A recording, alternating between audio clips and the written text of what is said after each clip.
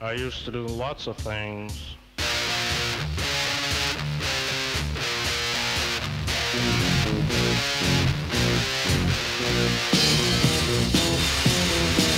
I used to do things and I'd say things and Jesus, I was evil.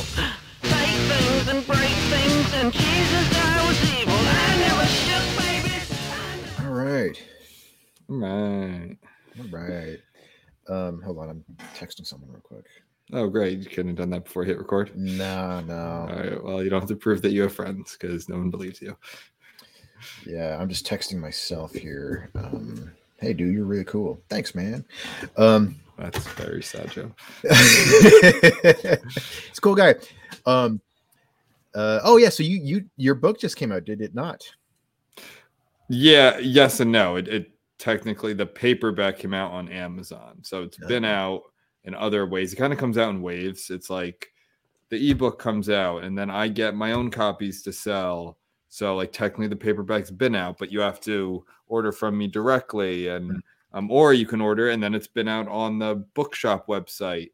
So obviously, that doesn't have the reach of Amazon. So this is kind of like the final phase, is like paperback on Amazon. It takes the longest, and of course you can get other places too, Barnes and Noble, all these like other, like I'll randomly get a royalty from like a site. I'm like, I didn't even know it was on that site, but that's cool. It's $1.25. Like I'll take it. Yeah.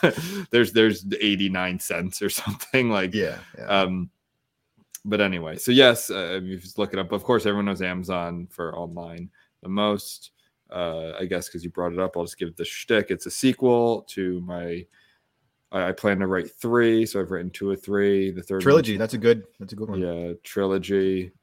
I don't know when the third one will come out. I'm working on something else right now. But anyway, it's a dystopian novel about a lot, like basically America, but it expands. It's part of the second one, is it expands in book 2 to overseas, a couple places. I won't give anything away. And that's really it.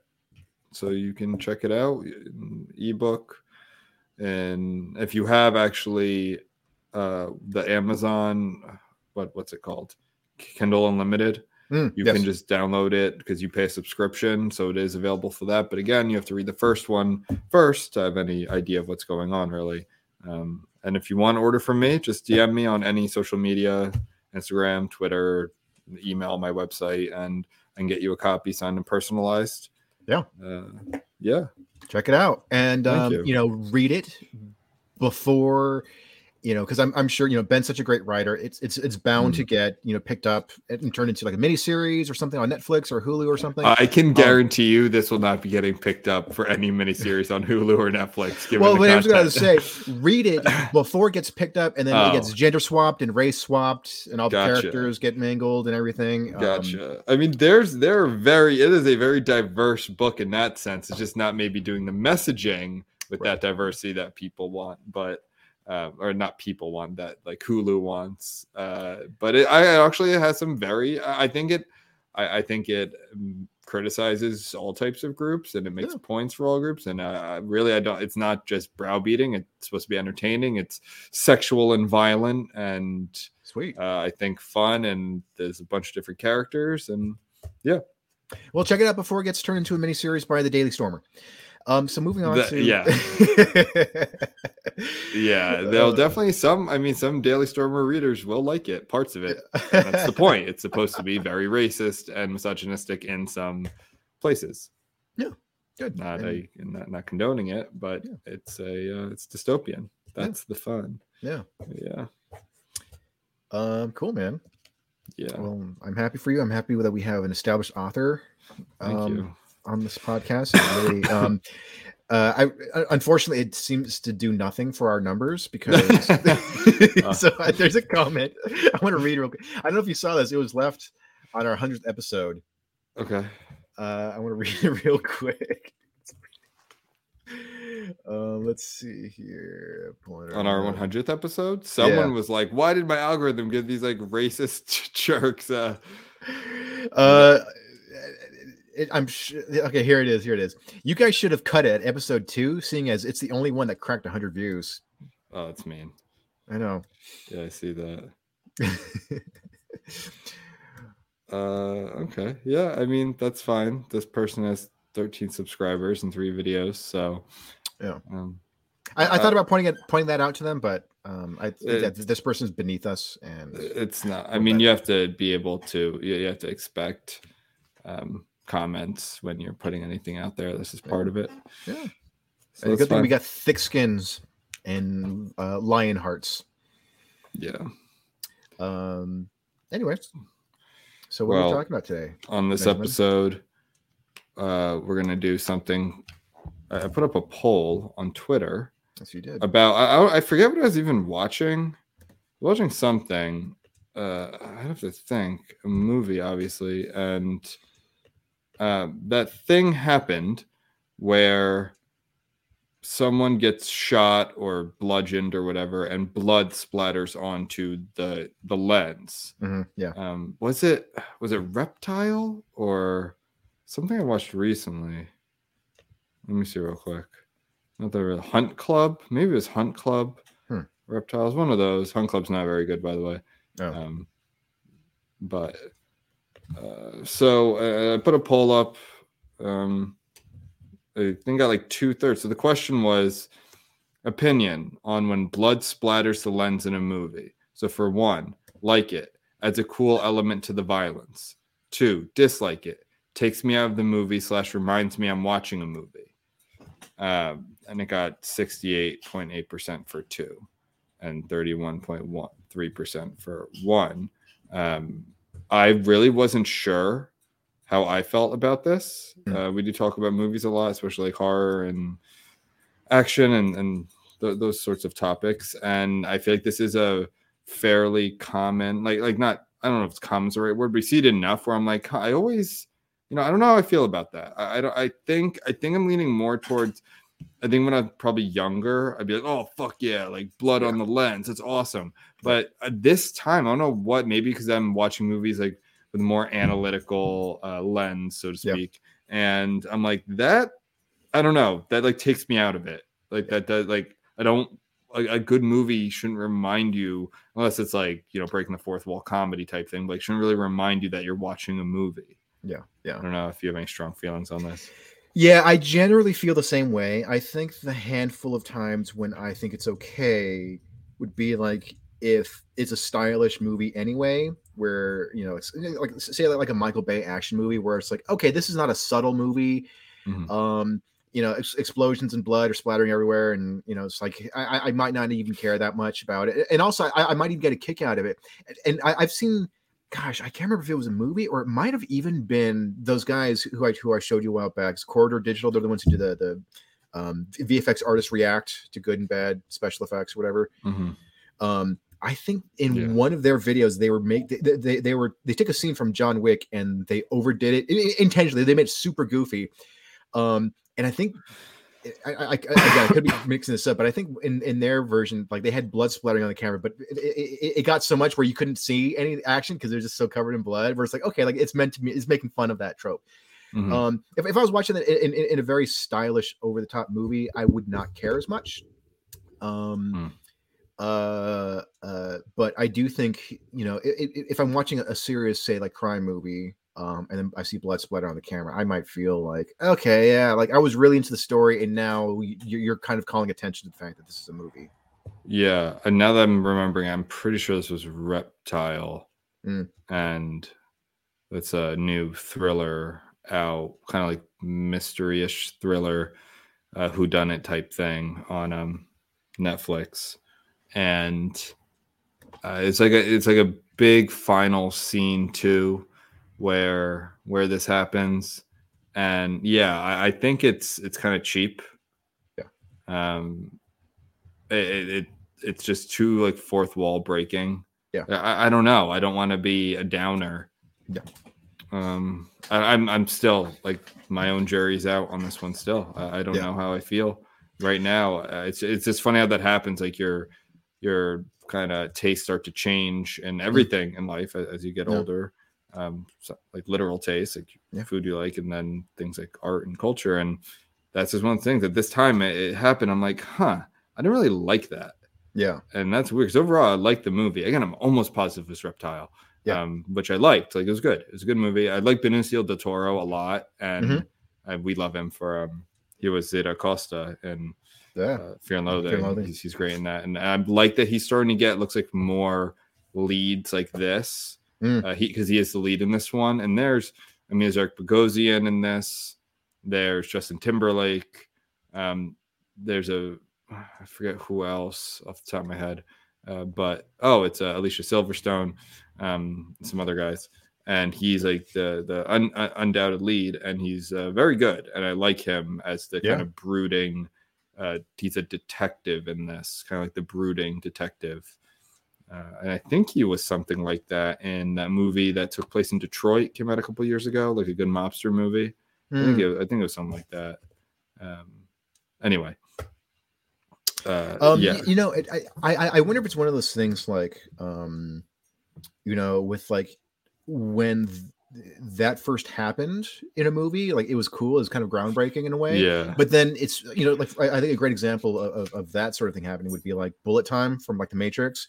When it first came out, it was mind-blowing. And then after that, like every action movie had to have a slow motion shot. And it's like, okay, this is just getting super obnoxious. What's that movie where they have to curve the bullet? Oh, Wanted? Yeah. What an absurd. Yeah. Curve a bullet, you just shoot it at like an angle. Like this. That's not how physics works. It's not baseball. Like it's amazing. Yeah. No, you have to curve the bullet. But even like shooting out light bulbs, stylishly over the top movie that I was like, all right, whatever, I'm fine with that. But like, but yeah, I think the bullet time thing is a great example of sort of blood splattering on the lens. Because you know, like in the moment it can seem cool, but then when it cuts away to a different shot, then it's like, okay, now the blood's gone. And it's like, I think blood splatter on the lens is great for like a campy zombie movie. Yeah. Like that's where I think it works. Not in a very serious thriller, like layered thriller, conspiracy theory type movie. Yeah. So I think that's a poor choice. But someone brought up actually on the thread, on the poll, someone brought up my favorite movie, Children of Men, and they said they really liked it in Children of Men, and but that wasn't blood splatter, but same concept, like same thing. It was like kind of water, dirt on the lens. Right. And I've seen Children of Men probably 10 times, but and I do remember the scene. I think it's the start or some point during there's a very famous single shot scene in that movie. It's very well known. Yep. And I think it's during that, but I don't want to be quoted on that, but it definitely does have, like, I can picture it. And I don't know, maybe if I went back and saw that, I'd be like, oh, that like kind of takes me out of it, but it might just be something a little different about blood, like the blood and then like water, dirt, like that sort of thing. Yeah. I think, you know, kind of like you said, like where, you know, it's in a zombie movie, or like if it's meant to be like, you know, a zany over the top movie where it's like, okay, yeah, like now you're immersed in the actions. It's fine. But with that scene, because I do remember that scene, I don't remember specifically like if there was dirt or water or something on the lens. I could see it working in that context. I mean, obviously, like, you know, it's not as vivid as the color red. So maybe that's why it doesn't seem quite as distracting, and it feels a little bit more like, oh, this is like an immersive experience. Yeah. It adds an extra layer of grit, I think. So this is actually kind of funny. So I was watching another one of those VFX artists react things, and they were reacting to did you ever see Deep Blue Sea? Yeah, the shark movie. Yeah, of course. So do you remember that infamous scene of Samuel L. Jackson's character? Yeah, he gets eaten. Yeah. And so like, and so they were criticizing that, and just how bad the CGI that looks. Like it's. Oh, really? I haven't seen it. Like, when is that? Like early 2000s? It's like 98 or 99. Is it? Oh, is it really? Yeah, okay. So late 90s. And yeah, so, dude. Yeah, go ahead. The CGI of that one scene looks really bad. Like, actually, the shark doesn't look too bad, but the CGI Samuel L. Jackson looks like it looks like he's in GoldenEye, the video game. Like, just a really blocky character. But one thing that because I've seen the movie a few times, I never noticed this, but what the commentators brought up in that video was that what the visual effects artists did for that scene, because they probably even knew that it did not look very good in whenever that movie came out. So what they did was they had water splashing onto the lens, like it was like fake, it was digital, like water drops to kind of hide it a little bit. And like it actually kind of worked a little bit. It was kind of like, okay, like it's a big, crazy, over the top scene, and the huge shark bites this digital character, and now there's water splashing. It's like, okay, I'm willing to overlook that. Yeah, man. I know I've said it a bunch before on this pod, but like there's that period of the mid 90s, kind of like, I want to say mid 90s to like early 2000s, where the CGI was so bad compared to now, but everyone, it was like the new thing. Yes. So everyone was leaning into it, and it really like ruined some movies. I remember one I was watching, is it The Craft? The Witches movie? Yeah, the Teenage Witches. Is that what it is? Yeah, Teenage Witches, which was such a moody 90s movie. It's was it Farouja Bulk? I remember she was in The Waterboy. Yeah. I'm probably butchering her name. I think it's like a Persian name. Yeah. And then Rose McGowan or whatever. Is it Rose McGowan? I thought it's definitely the girl from Scream. Oh yeah, Neve Campbell. A black girl who's been in a few things. She's very cute. I can't remember her name, but yeah, I know. But I couldn't remember Neve Campbell either. But there's a scene where shit's going down, and one of their fingers are like turning into snakes, and it's just so bad. CGI is so terrible that it's like it's comical. It's like it feels like something now that you would make on your computer as like a parody. Yeah, and it was like a very serious movie. I don't know if it was a very serious movie, but it was like it definitely wasn't a parody. Right, exactly. Yeah. I mean, similar like the Bullet Time thing, where it's like as soon as Industrial Light and Magic paved the way with great CGI in the early 90s with Jurassic Park and Terminator 2. Then it was like, okay, well, we all have to. Every single big budget movie has to have a bunch of CGI, and then it was just sort of like a bunch of people. It's like, hey, if we can do dinosaurs, then we can do dragons. And then Dragonheart came out, and it's like, and then like the dragon looks shitty, and Dragonheart. Oh my god, wait. There's one with the dragon was played by who's that Scottish guy? The James Bond guy. Sean Connery? Yeah. He voiced it. I don't remember that at all. I'm thinking of Reign of Fire. Oh yeah. That was a big dragon.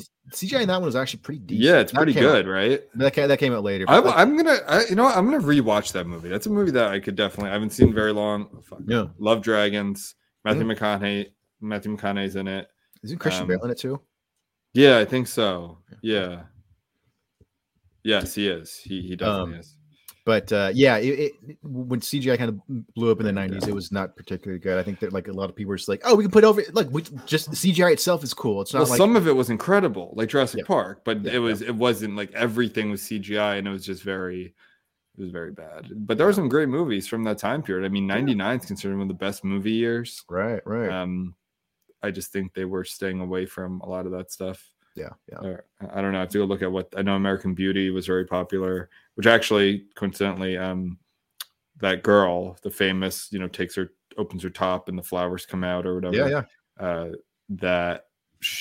What's her name? Oh my God. I just watched. She's in The Hunt, which I just watched with Casper Van Dien, who of course I love from Starship Troopers, and a Mickey Rourke, who Mina Suvari. That's it. Who seems like you could not have given a shit less about being in this movie. I love Mickey Rourke because I love The Wrestler. That is such an amazing. The movie's incredible. I love that movie. Of course, it's a New Jersey movie, so I'm biased, but it's like I just think it's. I love his like comeback story in that, both as an actor and the character. I'm really interested in. I was thinking about writing something about like amateur wrestling, or I guess it's not professional wrestling, but not like the big time. And my brother's very into wrestling. He's like obsessed with it. So I was thinking about writing something about that. I have an idea. But this, I think Mickey Rourke, he it's weird because like you see him like super young in movies. Like I just saw him in Body Heat. He's a very small role, but he's like very young and good looking. And then he like just goes missing forever and then comes back. Looking quite a bit different. Very different, but he's great. And now I feel like he just doesn't give a shit again. I know. Yeah. It's so funny because right after that movie came out and then he got the Oscar a well-deserved Oscar nomination. Yeah. Then he appeared in Iron Man 2 as the main villain. And was he not good in that? He was very over the top, very corny, but he's talked openly about how much he hated that experience. Really? Yeah. And then so it just seemed like I wonder if maybe he, after bad mouthing Iron Man 2, like he just like people stopped caring about him again for whatever reason. Dude, this movie soured. Yeah, this movie is pretty low budget. The Hunt. It's interesting because we brought up a big part of my books, this dystopian series, are like men hunting women, basically. It's a key part of it, and that's what this movie is. Is basically these men who just have a lot of gripes with the world. Some of them legitimate, but many not.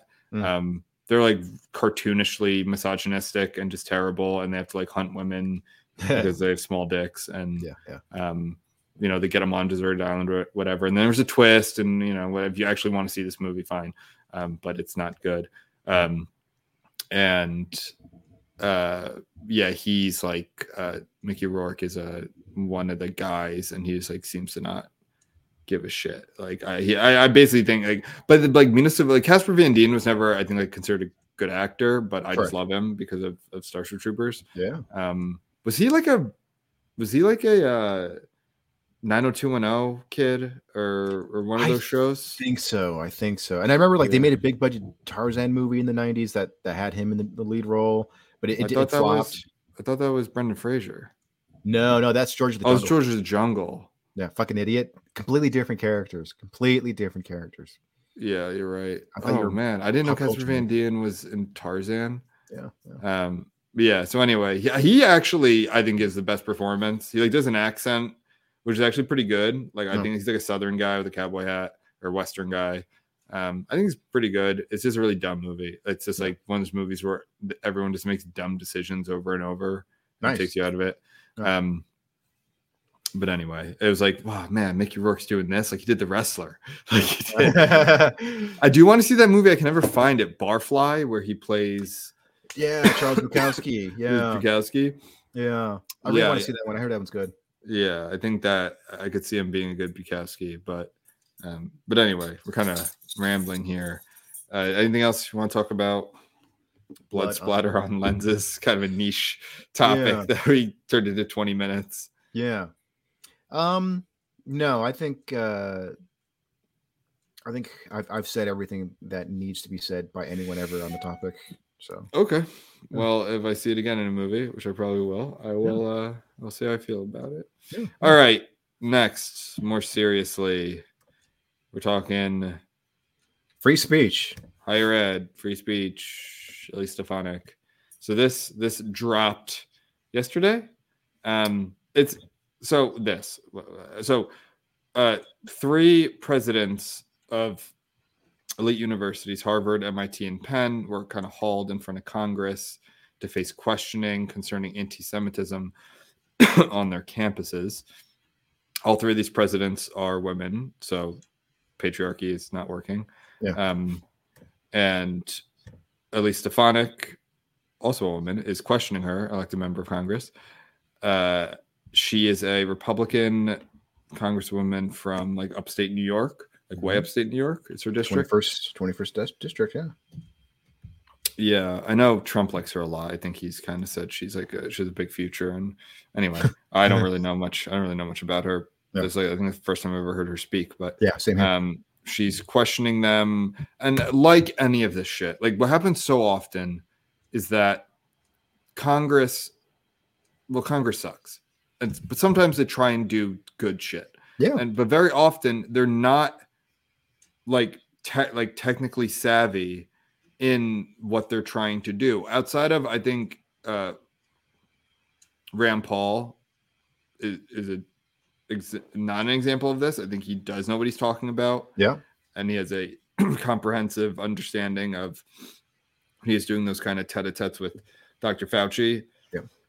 But oftentimes Congress doesn't know what they're talking about, whether it's literally tech things or free speech things or whatever it is. And it's like, well, I kind of agree with the congressperson here, but you should be more educated on this and be able to know the buzzwords and the right terms to not let people, like in this situation, twist and turn out of the legit question. So the overview of this is that, and we've talked about it before, there are issues going on campuses across the country concerning obviously Israel-Palestine, but very one-sided against the Jews. And it's a range of speech, some of it totally fine, ceasefire now, and the occupation, and the word genocide is going to come up here. I mean, that's all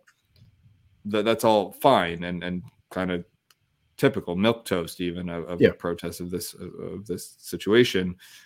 But I've also seen some really disturbing things, like Jewish students having to hide in a library because they're being harassed to such extent where they're in fear for their bodily autonomy. Yes. And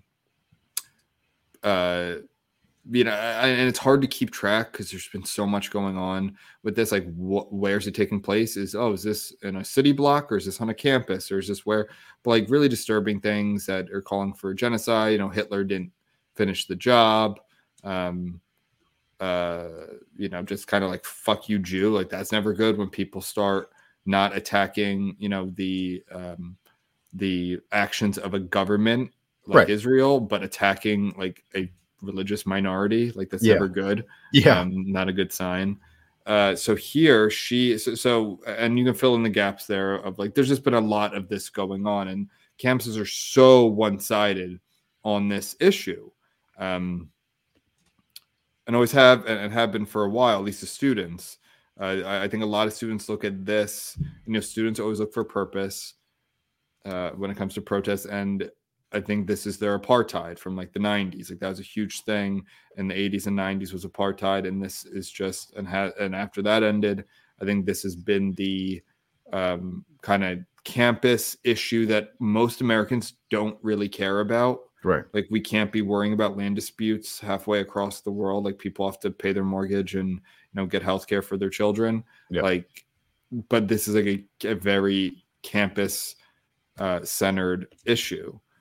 So here, and context, we love context here on TRM. Oh, yeah. You're going to like you hear, and anyone can go find this. This is all over Twitter. You could just type in, if you type in like Harvard or MIT or Penn right now, or in the next week, just do free speech, anti-Semitism, all this will come up. It's all over the place. And it's these presidents getting asked the same questions.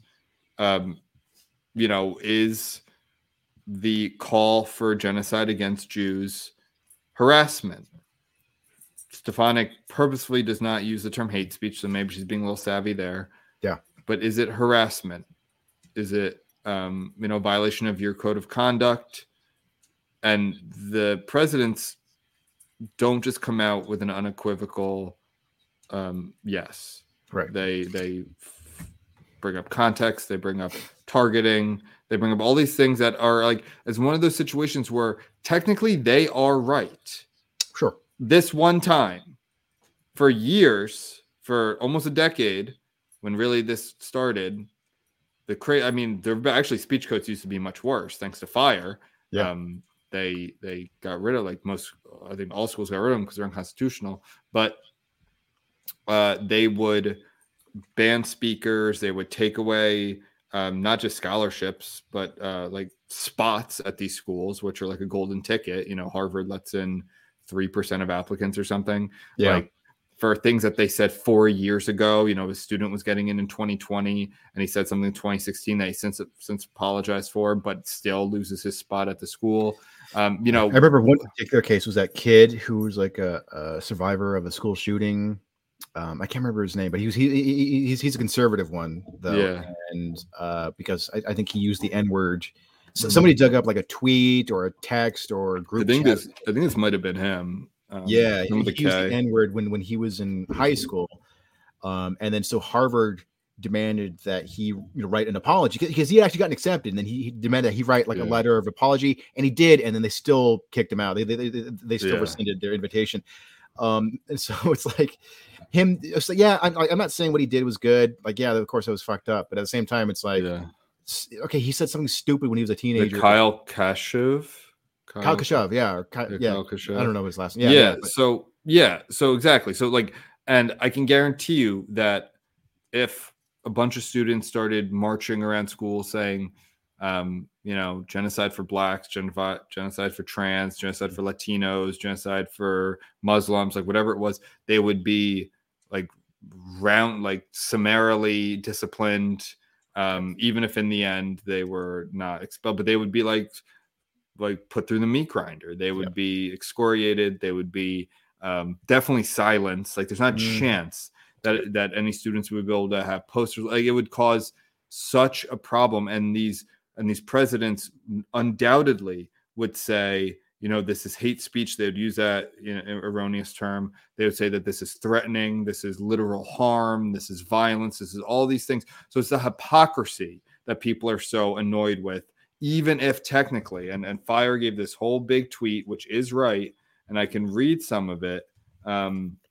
Even if technically they're right about this, which they say, look, we understand that we understand that the hypocrisy, the double standard, like the frustration with those things, and all of the sudden, the moment that their speech that these people, these administrators are sympathetic to in a way, which I think is going to come back and bite them in the ass about, donations and money, which may say something about the power that Jews have in this country. But, that aside, that's fine. You can do whatever you want with your money. They start becoming like free speech warriors and absolutists. And, they're just the biggest phonies. Yes. And that's why people are so I think Stefanik, where she could have been more savvy with her questioning, was like, what if, one, she could have done some very simple research, or even had just an assistant do some basic research right here. Harvard, this came out in September 2023. Harvard literally came in dead last for Fire's college free speech rankings, literally dead last. This is the most prestigious school in the country, arguably the most prestigious school in the world, probably up there with Oxford and the Sorbonne.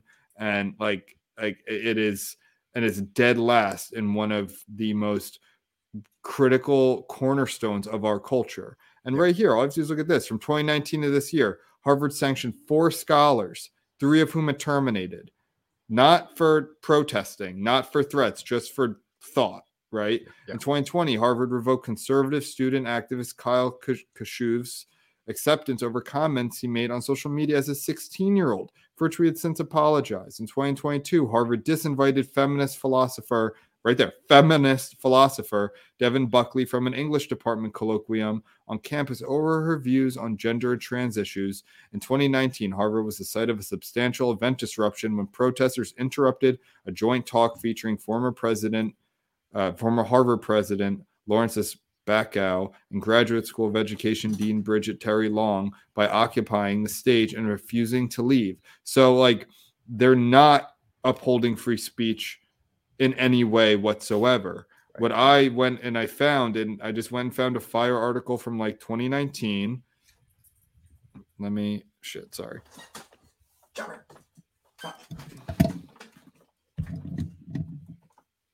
Hold on, sorry. Right here. So I found, this is Penn, not Harvard. So Penn was another one of the schools here. The Guide to the UPenn Sexual Harassment Policy defines sexual harassment, so still harassment, right? Mm-hmm.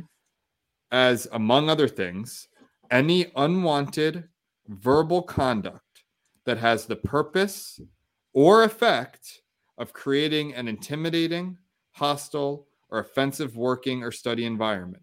So you're telling me that if you go and you hit on a girl who is studying or is walking to class or whatever it is, and maybe you had just, read, maybe you even knew her and you were texting and you thought that you had an opening or that she was interested or whatever it is, and she says that you've created a hostile environment because of your unwanted communications, that is sexual harassment.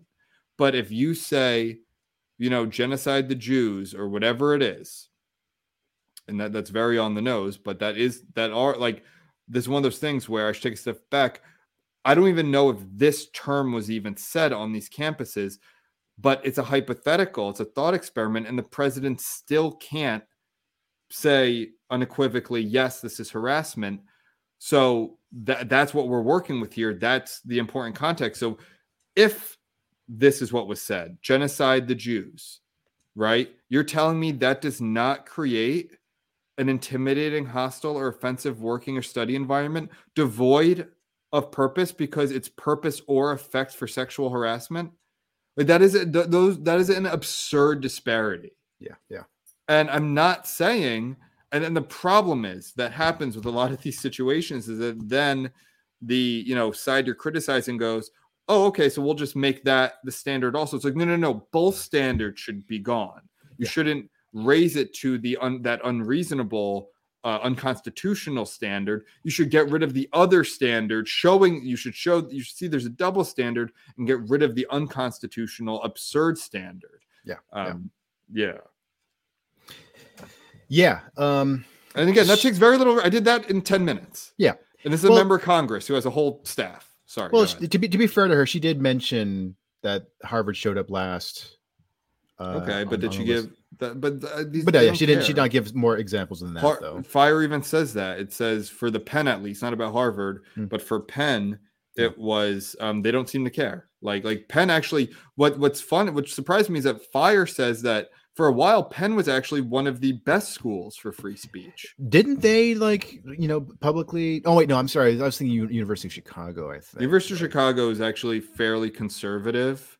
Right. It's known for being a very conservative school, at least like admin and staff wise. Right. It's kind of like one of the Chicago school, at least economics. It's very conservative, and they were one of the few schools I remember that came out during the craziness of 2020 and was like, basically, no, like we're not doing like this is basically kind of the typical classical liberal stuff that you just expect at every campus in America. But it's like, oh my God, Chicago is like our white knight. Like they're saying it.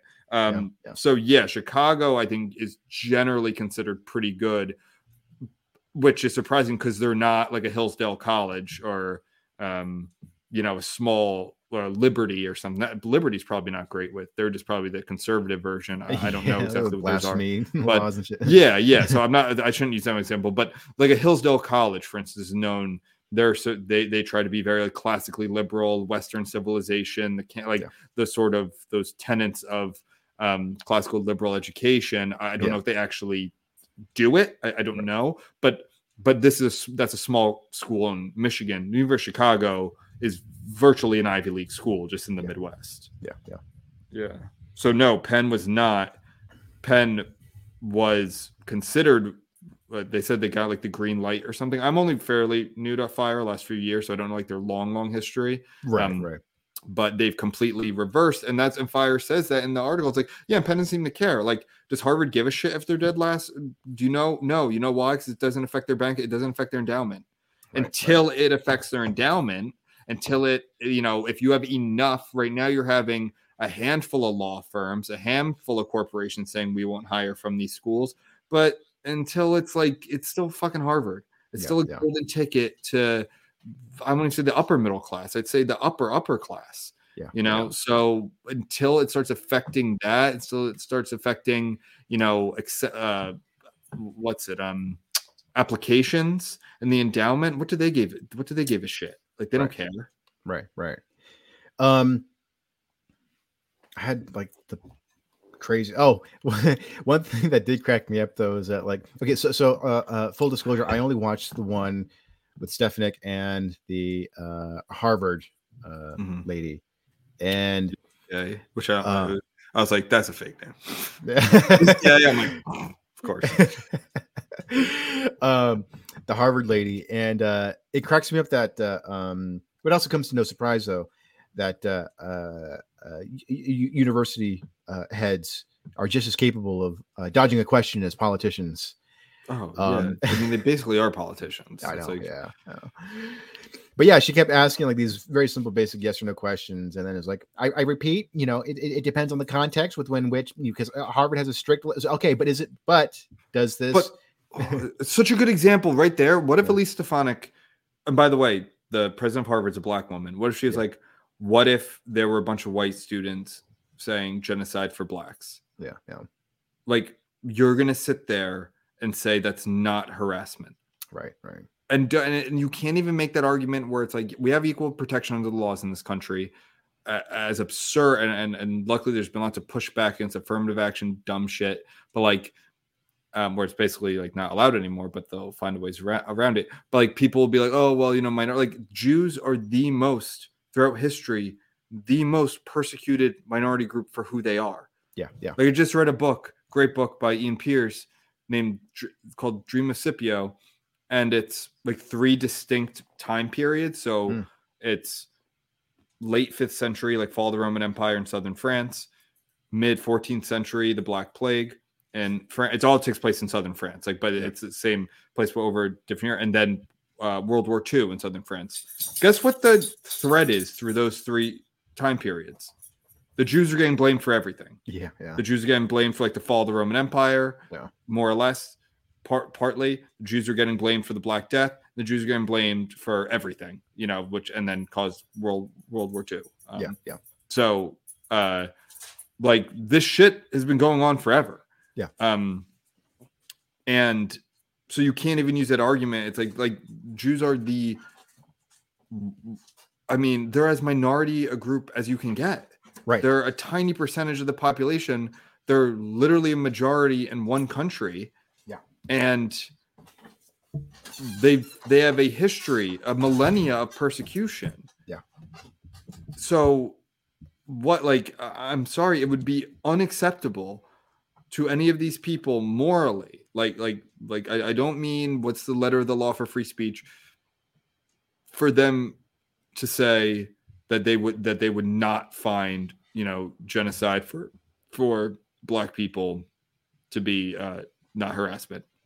Not a chance. There's not a chance they would tolerate that and start doing mental gymnastics to discuss targeting, and if it turns into conduct and all of that. It's like, no, because you people have set the precedent that words are violence, context doesn't matter, conduct it's the perception of conduct, right?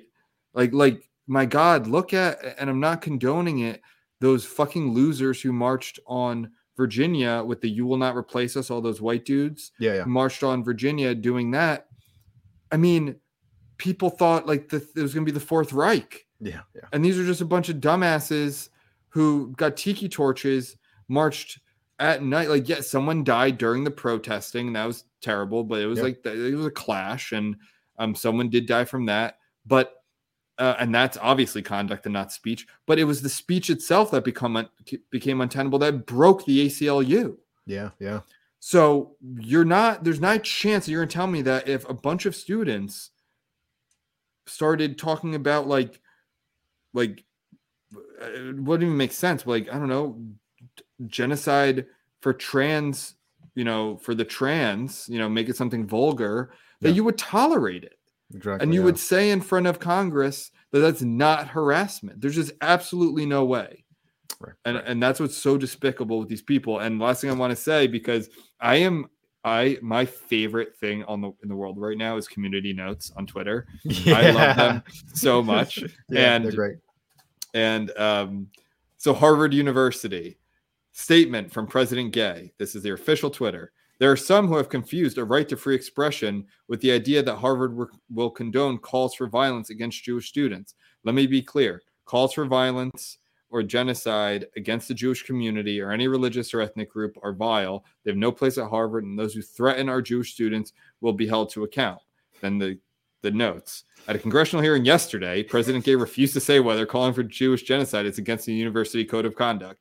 So that's so good. It's like a more official version of that that tweet format of like narrator where it's like the irony of like so and so is going to do this, and then like he in fact did not do that. Yeah, exactly. Let me be clear. She was not clear. Exactly. Yeah. We condemn calls for violence against Jews. She actually condoned it.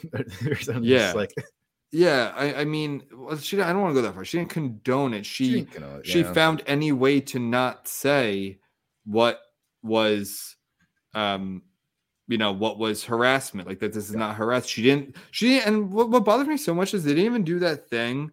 They'd be like, no, like she didn't say any of this. It's vile. It's terrible. Yeah. But she didn't do any of that. Like call as a Jewish community or any religious group are vile. They have no place at Harvard. Like she didn't say any of that. Yeah. She just said it depends on the context. Is it targeted? Is it, is it turned to conduct? She didn't like that's how little they give a shit. Like that's how little they care, is that they didn't even do like, look, I know this is a strange, this is a concerning time.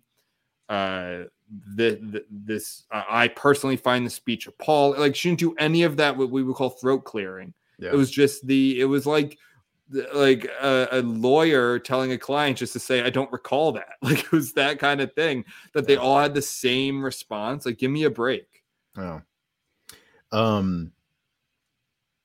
Have you ever seen that compilation of like news sources of like news anchors, all from like mainstream, like, predominantly left-leaning news outlets, where it's like a grid of all of them kind of saying the exact same thing.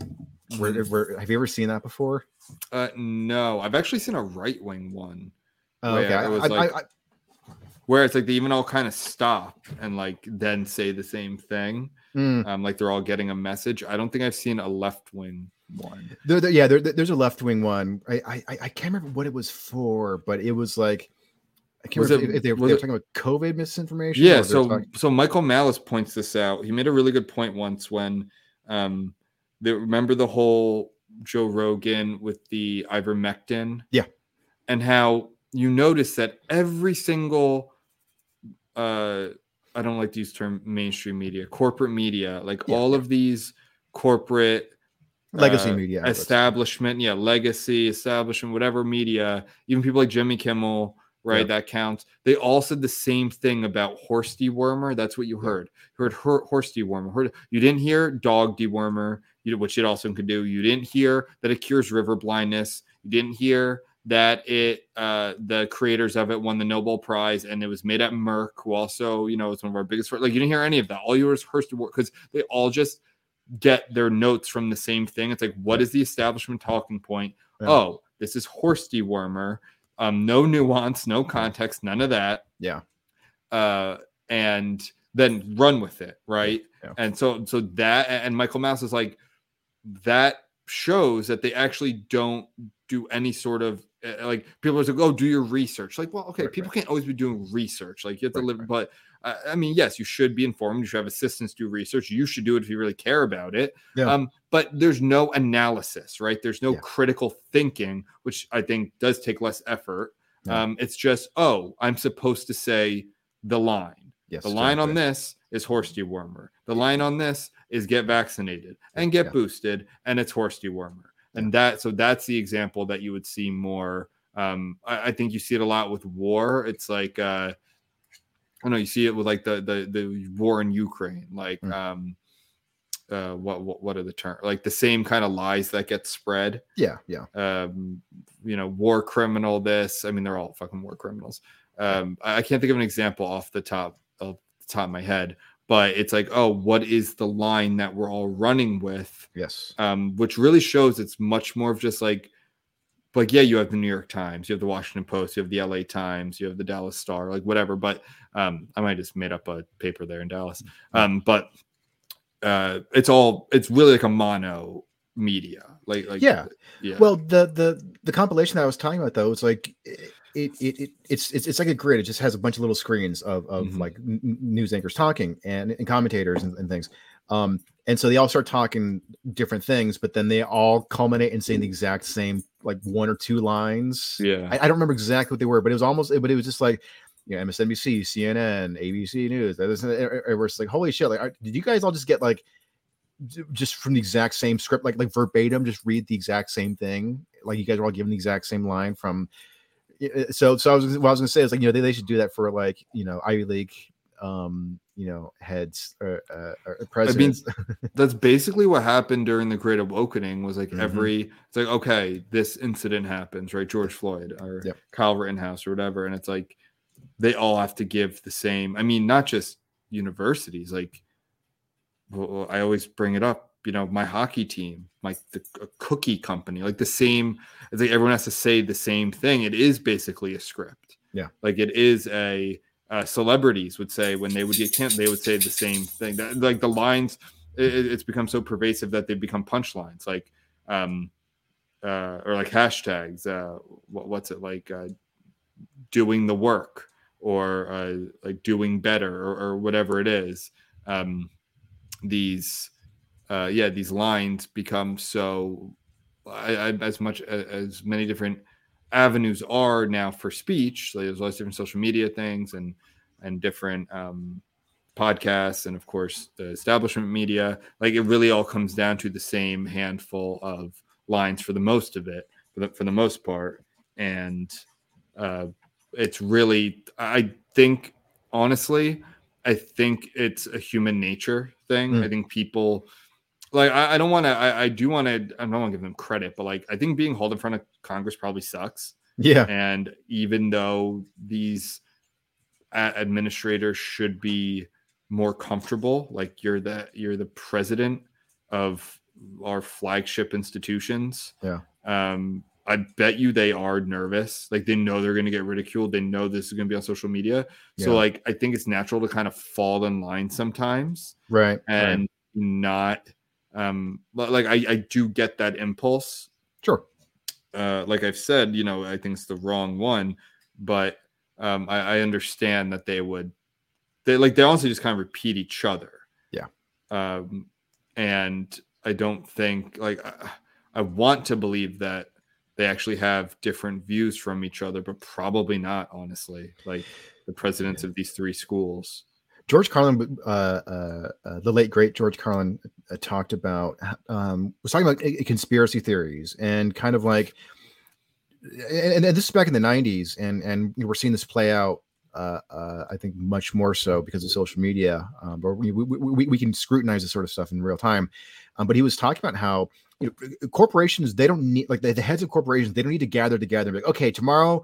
We're each gonna have a separate press conference, but we're all gonna say the exact same things. No, you do not need to do that in order for conspiracies to occur. All you need are aligned incentives.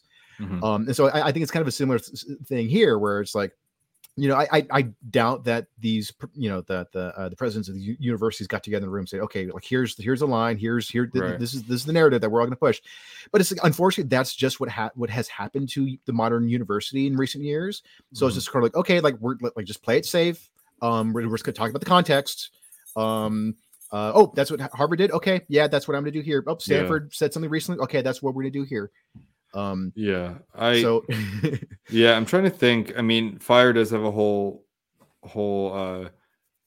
they're not just, what I love about them is it's not just like, oh, you get a bad ranking, like, oh, messed up here, didn't do it right. Like, no, they have like ways to improve it, like what every school should do. Right.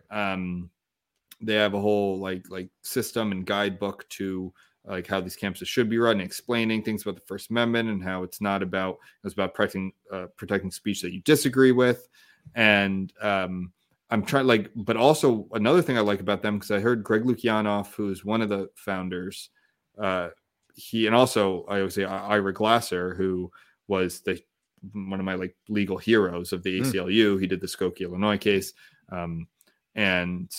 He's a founding, so it just shows you where like the ACLU has gone, where you have the founder of the ACLU, or not the founder, but a titan of the ACLU who's now with Fire. Yep. He says that, what they started doing at Fire is that you don't necessarily need a college degree to work for them.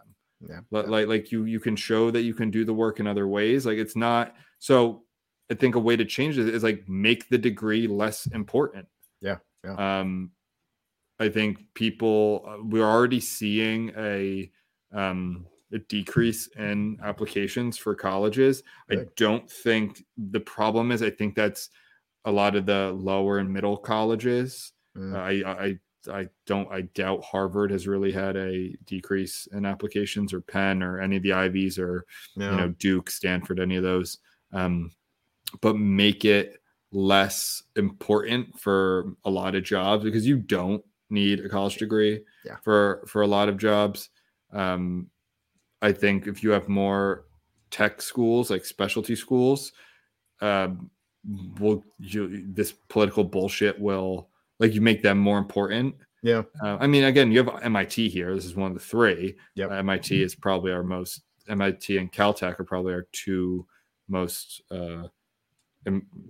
prestigious tech schools. But trade schools, tech schools, more kind of specialization, and I like the German model of apprenticeships, where getting practical experience can be substituted for just college work, like typical college work. And if you take away the incentive for people to go spend, not really spend, but take on the debt of 70, 80, 90 grand a year at some of these schools to be indoctrinated, and then get out and ruin society for the rest of us, because they are still getting the best jobs. Like they are immediately getting positions of power comparatively to people their own age. I think that's the only way that you'll see the schools change, is that right now they have it's basic economics. Like they have something that employers and people want.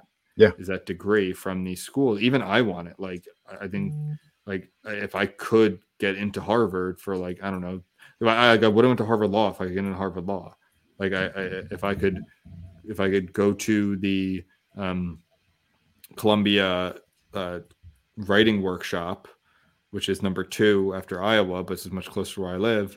I mean, I'd love to go to Iowa, obviously, but let's say I went to Columbia, like, I would fucking go, because like you're said, it is nice to say, like, I have this degree. That's just something that's happened over decades.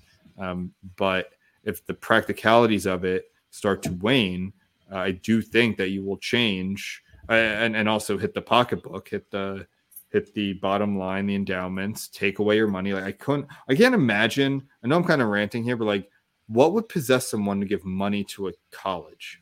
I don't know. And my college won't leave me the fuck alone. They track me down here in LA, and I'm getting I don't get it. Donation requests. Like Harvard has an endowment of some small countries. Like why, which are not taxed, by the way. And at least I don't think they are. And I think also don't think they pay taxes, like property taxes. I think that's something I learned that I think's fucking crazy. Like these campuses take up huge parts of cities and towns and suburbs and stuff. And I don't believe they pay property taxes because they're not profits, something like that. I don't quote me on that exactly. I know my friend who went to Penn for grad school, he shared something about that. I was like, holy shit, really? But I'm going to look into that more. I just couldn't imagine what the only way I would give to a school. I've said, like, my law school, like, it was like a scholarship to going directly to the pocket of a student. Like, it was like, because I got that in law school. Like, I just got some money because I think I was the only person who applied for the scholarship, because it was like first student from the Northeast, and I was like one of 2 students from the Northeast at my school. Was it because you're Italian or something? Or? Yeah, maybe. So that's the only way. I wouldn't give to the school. I would give to like the student, or I would like give to like the rugby team at my college where I went. Like specifically, I'd like buy their uniforms or something like that. But I just don't know what possess. But people like to give to colleges like lots and lots of fucking money because they like their name on a building. So I think if that dries up, you'll start to see change. Until then, you won't.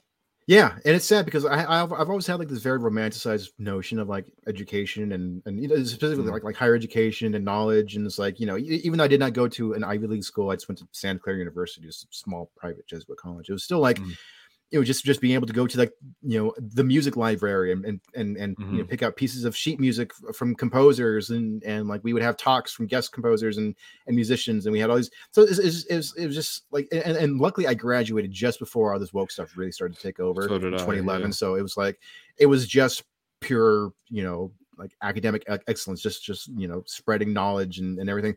Yeah.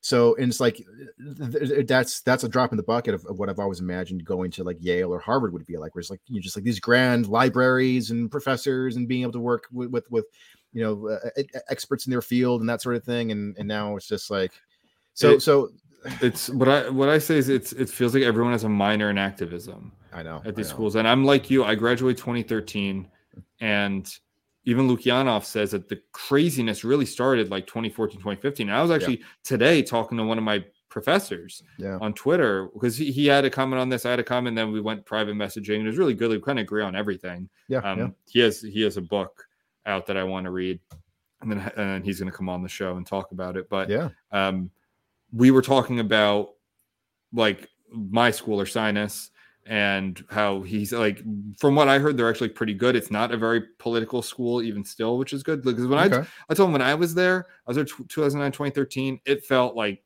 there was no politics really. Like, like barely. I can't remember anything that would nothing that would be considered a protest. I think there's like a joke protest once. Yeah. There's maybe some like pro-gay stuff, like LGBT stuff that was like, I don't know, not even anything like that would just be kind of expected everywhere nowadays. Nothing political. It felt. Did you guys have the rainbow safe space stickers on buildings and shit? I don't think so. We had them, which is funny because it was a Jesuit university, but we still had them. I think the Jesuits have always been pretty progressive compared. They are for the most part. More modern, I think. Yeah.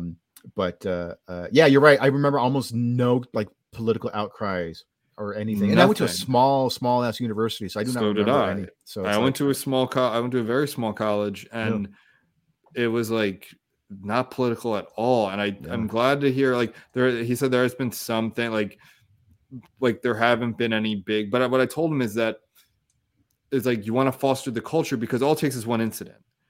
I do remember there's like someone found a swastika somewhere, and there's a whole town hall, and I'm like, I'm sure it's just someone being a dumbass, probably some drunk idiot. It's just someone like I'm not saying it's okay, but it's like we had like a whole town hall and stuff, and I remember thinking like this feels like such a waste of time. Yeah, like it was just a doodle of a swastika somewhere. Yeah, that was like. I don't know. I couldn't imagine using that time and resources to address this issue. But that to me was like the only political thing that happened. Right.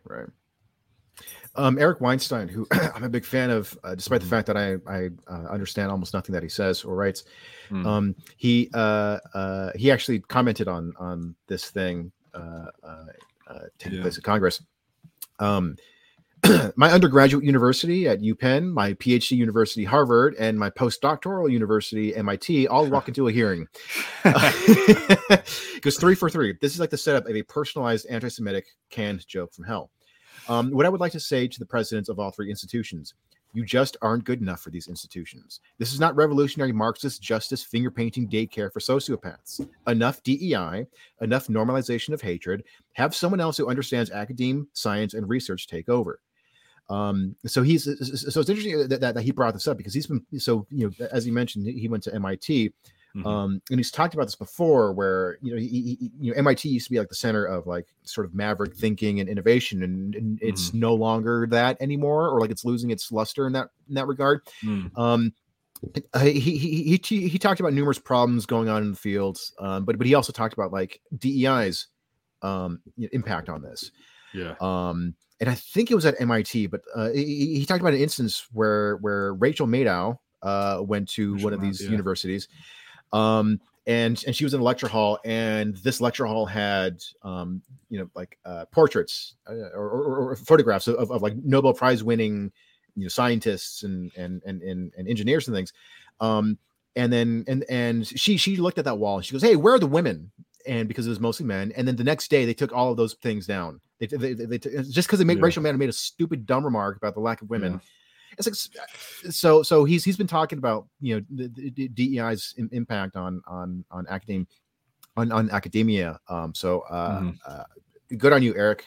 He's also Jewish. Yeah, of course. And maybe there needs to be more, like, you know, they founded University of Austin. Which I feel like hasn't been talked about in a while. Yeah, I hadn't heard much from it. Like, it's still, I mean, as long as it's not like a for-profit thing. Let me see. University of Austin. Yeah. Like, if we get more schools, like, we champion academic freedom. Like, if more schools like this pop up, and depending on what you go into, like, employers, like, that alone will be like, okay, an employer will know hiring you out of this school that they might not agree with you politically, right? Like, University of Austin is not trying to be like a Liberty that's just like conservative students, or like I don't know, what's a Reed College, like a very super progressive school out in Oregon, where, like, you know what kind of student you're going to get, like, but you know that they'll be open-minded, they'll be understand due process and freedom of speech and those sorts of things. And that might be like, exactly, and if there are enough schools like this, it might be enough where employers will be like, I'm only hiring from these schools. Just like there are some law firms, they call white shoe law firms in New York City, like they only hire from Harvard and Yale or whatever. Like, and I don't know if that's still a thing actually, but I actually passed the Kravitz law firm sometimes in the city. That's like probably the most recognizable law firm in America, or at least was when I was going to school. Like, Dare to Think, like that, like that's literally the first thing that comes up. And I don't know, by the time my kids are, I don't have kids now, so by the time, you know, I'm having, let's say 20, 25 years, they're looking at schools, like maybe this is an established school and has, you know, somewhat of an alumni base or whatever. But I don't know, I'm just thinking like more stuff like this needs to happen. But I mean, it's up and running, right? Like it's accredited, right? Yeah. As far as I know. Look into it more. Do you know what happened to Kyle Kashuv after he? No, what happened? He ended up getting a job with Turning Point USA and Daily Wire. Big. Yeah, that doesn't surprise me at all. That's but you know, my point is that like every time something like this happens, it's like cool. Like you're just giving more people to the right. Like is that exactly? Yeah, I mean he was like, he was probably already on the right, but that does happen all the time. Where, so you know, it's only a matter of time before you know the Daily Wire University opens up, opens its distinguished halls or in Infowars. I do think they're going to go more into movies. I think where you see the bifurcation of entertainment, but you get my point though, where it's like, you know, keep doing this, and all you're doing is giving more, you know, that's what people have been saying, like especially like lots of racial minorities, like that's exactly what's happening. It's like, wait a minute, like I've been a voting Democrat my whole life, but I don't agree with this crazy shit. Like this is like crazy liberal campus shit. Like that's not what my neighborhood thinks. Like that's not what my town thinks. Like my 85%, you know, Mexican town, my 85% black neighborhood, you know, both like what? Like no, very Christian, very traditional. If you look at some of these things, it's like people don't like to hear this, but like stats that come out, like 2/3, I think, of black Democrats think like trans isn't even a thing. Like it's a mental disorder. So it's like. So, if you had a speaker come to your school who thought like that population, you would call them a Nazi and try and get them not to speak like this. So, like, I don't know. Like this is the same thing we've talked about many times, but I think it is, and I don't love the idea of everyone getting pushed to the right either. Like, I don't think that's good. Like, I don't think that that's really what you want to happen. But I don't know. Right now, it's one of those things where there's a perfect example of like, God damn it. Like, okay, maybe you're finally right because of my views on free speech, like talking to these presidents, like, you're finally right. Like, yes, technically I agree with you. Yes, context does matter. Yes, it has to be pointed at someone, like, but of course now you're saying this. Yeah. Of course, saying this 4 years ago. Yeah, exactly. And I know that tomorrow, maybe not tomorrow, I know that if in 3 months an incident happened that was the equivalent of this, but not against the Jews, you would not hold these views. Exactly. And that's what I fucking hate, because you're making me like get upset with myself. Yeah. And be such a person of principle that I'm like, God damn it. Like, fine. Yes. But I want you to see the error of your ways. Right. Like, show your work. I want you to show your work how you got here. Exactly. Yeah. And what happened for the past however many years. But yeah. I don't know. I like how when Stefanik was talking to the Harvard president, and then she brought up a couple of those examples from the past, and then her response was simply, well, that happened before my tenure at the university. And it's like, oh, you stupid bitch. Like, wait, Stefanik did bring up examples? She brought up at least one, I think. Oh, okay. One of these examples from like 4 years ago or something of them, like, yeah, exactly. Okay, but it's before, so exactly, you have the that shows how bad at politics they are. Yeah. If I got that question, then you would unequivocally, say the right thing. Yeah. But unfortunately, I wasn't in power not in power, because you wouldn't say that, but I wasn't, in my position at the time. But of course that was wrong. And of course that's how I would handle it under my tutelage. This would be, but they're so dumb that they just have to be like, wasn't me. Yeah, exactly. Yeah. Like, yeah, that's a extreme buck passing. Yeah, like, that's so easy. Like, God damn, it is amazing how some people just, like, you wonder how they got where they are. Yeah. But yeah, you were talking a bit about how Congress is so technologically inept and is not very savvy to sort of what's going on these days. It reminds me so much too. Like, yeah. It reminds me so much of and I think I brought this up. It was during when Matt Taibbi and Michael Schellenberger were testifying, in the wake of the release of the Twitter files. And Barry Weiss was not there, but there was a congresswoman who was like, so you, Matt Taibbi, and Barry Weiss, you were in a threesome in this operation. And then Michael Schellenberger just laughs. It's like, it's like you couldn't say trio, you had to say threesome. Yeah, they had no idea. Like, they're getting like basic tech things wrong. Yeah. And like, these are the most powerful people in our government. It's I know. Have you seen this is during Halloween, but one of my favorite meme accounts had they posted a picture of like a skeleton decoration, and it was something that you put on your porch and it has a bucket in its hand. It's like a skeleton with like a cloak, sort of almost like a Grim Reaper type thing. It's got like old hair and stuff, and then it has like a bucket, so you fill it with candy, and then so trick or treaters can come by. But it says like, oh, here's a picture of your average congressman asking for a donation during campaign time. It is crazy how old they are compared to the population. It's so not like it's supposed to be the people's representatives, and it's just like so not at all. Yeah, it's so funny. I usually agree with Bill Maher on a fair number of things, but he's been railing against the supposed ageism of like criticizing like really really old career politicians. But it's like, dude, like, it's not like Congress is filled with a bunch of Gandalfs, like wise old men who are very, they don't know what day it is. Fairly.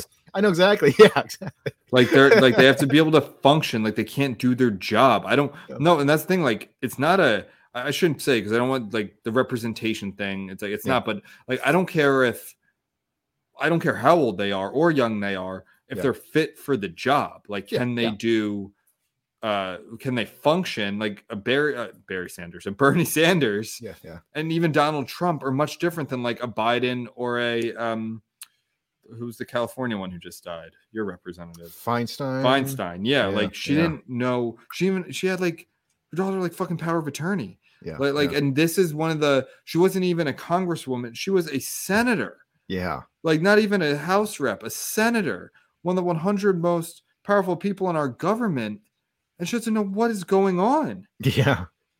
And like, I'm sorry. Like, you should, I mean, I think there should be term limits, but and Sagar, I don't mean to go on a whole political thing here, but what Sagar and Jetty points out really well in his show, people are always like, why do they stay? Why don't they just retire? Yeah. Like they have all the money, they all make tons of money, not just like their good salaries, but they invest whatever and they get into, of course, all insider trading, and they could sit on bullshit boards or whatever and get paid tons of money. So it's not a money thing. With Speaking of gamers, Sagar said this, and I never thought of this. When you're especially a tenured senator like that, or any house, you get the works. You get people hold, everything from holding doors open for you to your reservation at a restaurant always being available to, police escorts to all of this stuff that you can't really put a monetary value on, but just makes you feel good and makes life much easier. You ever need a doctor's appointment? Senator Feinstein, you know what? We got to get her in, right? You need a restaurant appointment. You need a seat on an airplane. Like you're there. And that is something that people don't want to give up. And it feels fucking good to be called Senator Garza, Senator D'Alessio, right? Like that's it's not just like, honestly, we have to treat our congresspeople shittier is what we have to do. I was going to say, not only do we need term limits, we also need to, like, your time ends with an execution. Yeah. Well, it depends how you did. You should be punished. They shouldn't be able to go. There can't be that pipeline. I mean, none of this is going to change. Yeah. They all insider trade. There's just a pipeline to pharma and tech and Wall Street. It's a joke, but I think term limits is something we should have. I don't understand why we don't have term limits in Congress.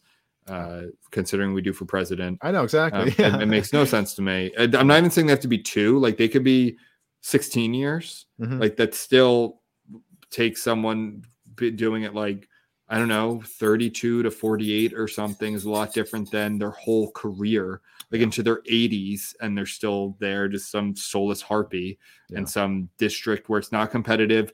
The career politicians almost always come from non-competitive district, like a Democrat senator from California or a Republican senator from Oklahoma, where they're not going to get beat across the aisle.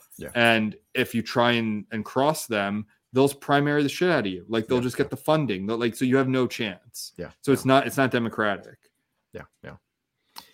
With exception, of course, but so fuck politicians, old ones is what you're saying.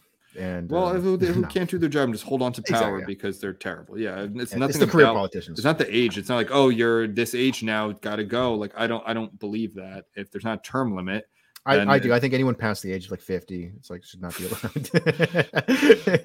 Well, I mean, if you got elected before 50, it's like all right, fine. But I think I think it's but I am very much in favor of term limits, ending execution. Just like honestly, I think like vast majority of America, it's one of those things like vast majority of Americans are. I know. The vast majority of Americans are for not letting Congress like trade stocks that they make the laws about can directly affect like all of that, but it doesn't matter because we don't care. Like it's not what we say, which is kind of weird because this is a democracy. But I mean, okay.